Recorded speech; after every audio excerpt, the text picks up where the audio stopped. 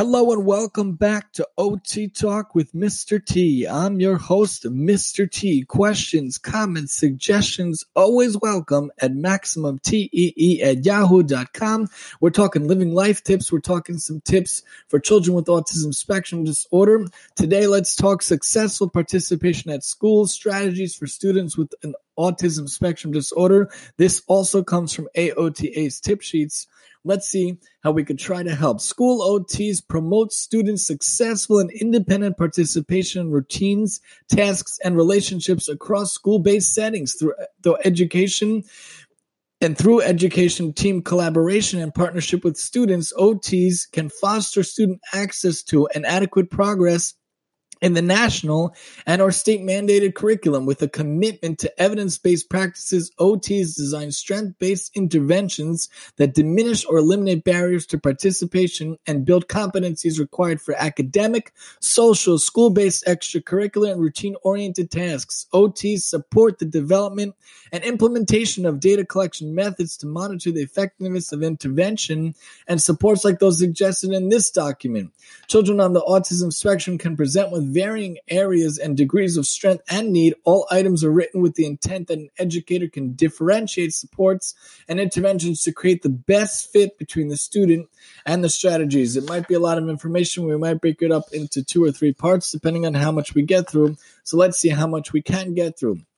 So as an educator, if you want to improve engagement and sustain attention to curriculum-based instruction, consider the following different strategies. Using positive behavioral intervention and supports to promote success. We always say positive is better than negative. Positive reinforcement is always better than any negative reinforcement or punishment. Provide differentiated instruction in order to meet the needs of diverse learners. Provide visual cues that can help a student attend to salient features of activity, group conversation, or lecture, including limiting the amount of competing visuals in the classroom. A lot of times, if there's too much visuals in the classroom, there's too much going on, it's overwhelming, overstimulating for the child, and it can make them not attend well. Promote auditory salience by reducing the amount of competing noise and amplifying the volume of the speaker. If there's too much noise in the environment, there's too much that's going on, they hear too many people speaking, they hear too many noises, it's going to distract them, they can't focus on the teacher. Use a visual timer. I would suggest the Time Timer is a really great one. You could buy the app on the phone called Time Timer, or you could buy the actual visual one, the physical model of it. It's a clock that you move a knob and it has red and it shows how much time is left. It could go up to 30 minutes and it shows the child how much time is left and it allows them to gauge time. Especially good if a kid eats slow or doesn't eat fat or doesn't realize how much time is left for activities. It's really good, helpful visual cue. Use developmentally appropriate language. Pay attention to the number of words used at one time, language complexity, and time between statements, processing time. Sometimes the kids need a few seconds to understand what you're asking. If you ask and expect them to respond right away, that might not always happen. Use preferred objects, special interests, or favorite characters within lessons.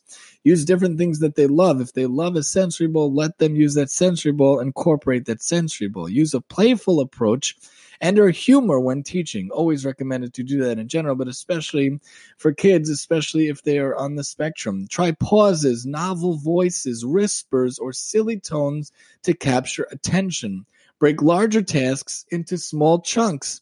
Intersperse seated work with movement or integrate movement into activities. We mentioned before many times, kids cannot sit for that long. Really, every 20 to 30 minutes, kids should get up for a couple of minutes. But even if you go longer than that, let them get up for a long time. Let them move around 10, 15, 20 minutes.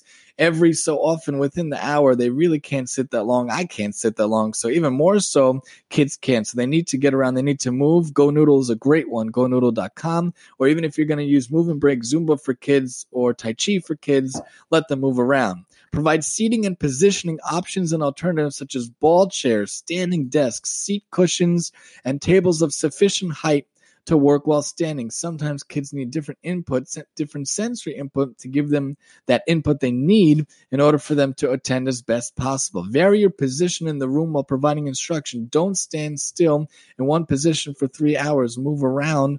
Let them follow you around. Provide structure for written assignments and activities. For example, graphic organizers, and provide alternative strategies for written productivity and use of technology, such as portable word processors or word prediction software.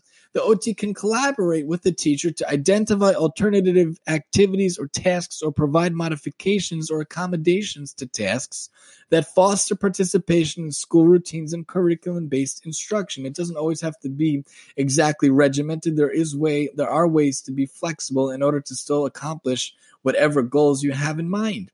Develop solutions, both individual and classroom-based, that promote and reinforce sustained attention, including strategies related to sensory processing, executive functions, and positive behavior supports.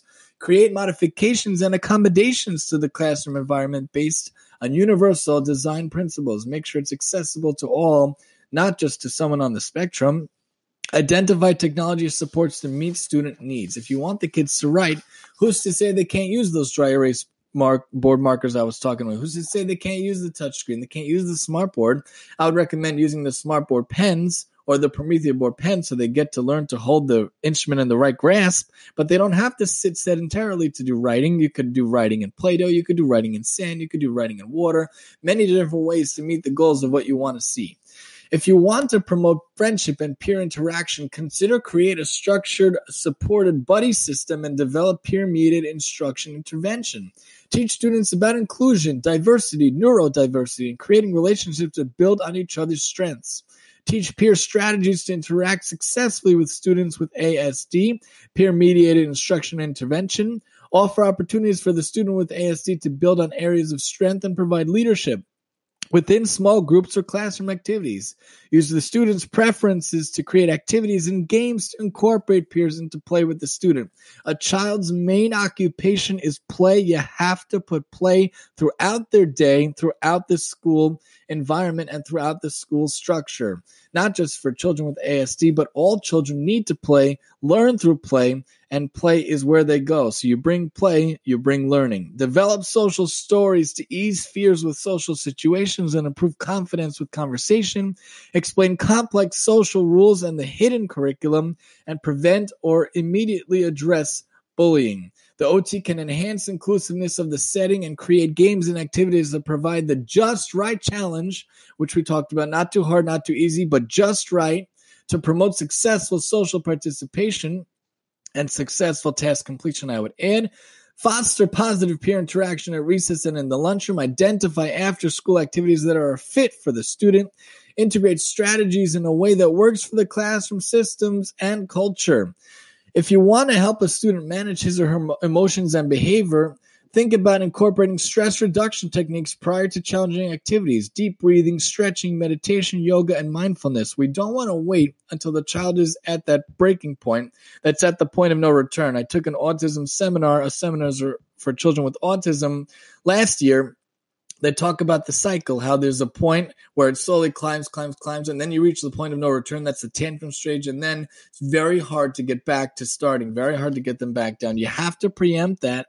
You have to figure out a way to get beforehand before they get to that. So give them the breathing, the stretching, the meditation throughout the day to allow them to be calm and allow them to be stress-free all day. Support the student's ability to identify and gauge emotions. Help the student learn emotional regulation and coping strategies. The OT can integrate tips from the AOTA School Mental Health Toolkit information sheets and the tip sheets, which are wonderful from AOTA. The OT can help address emotional regulation and identify necessary referrals.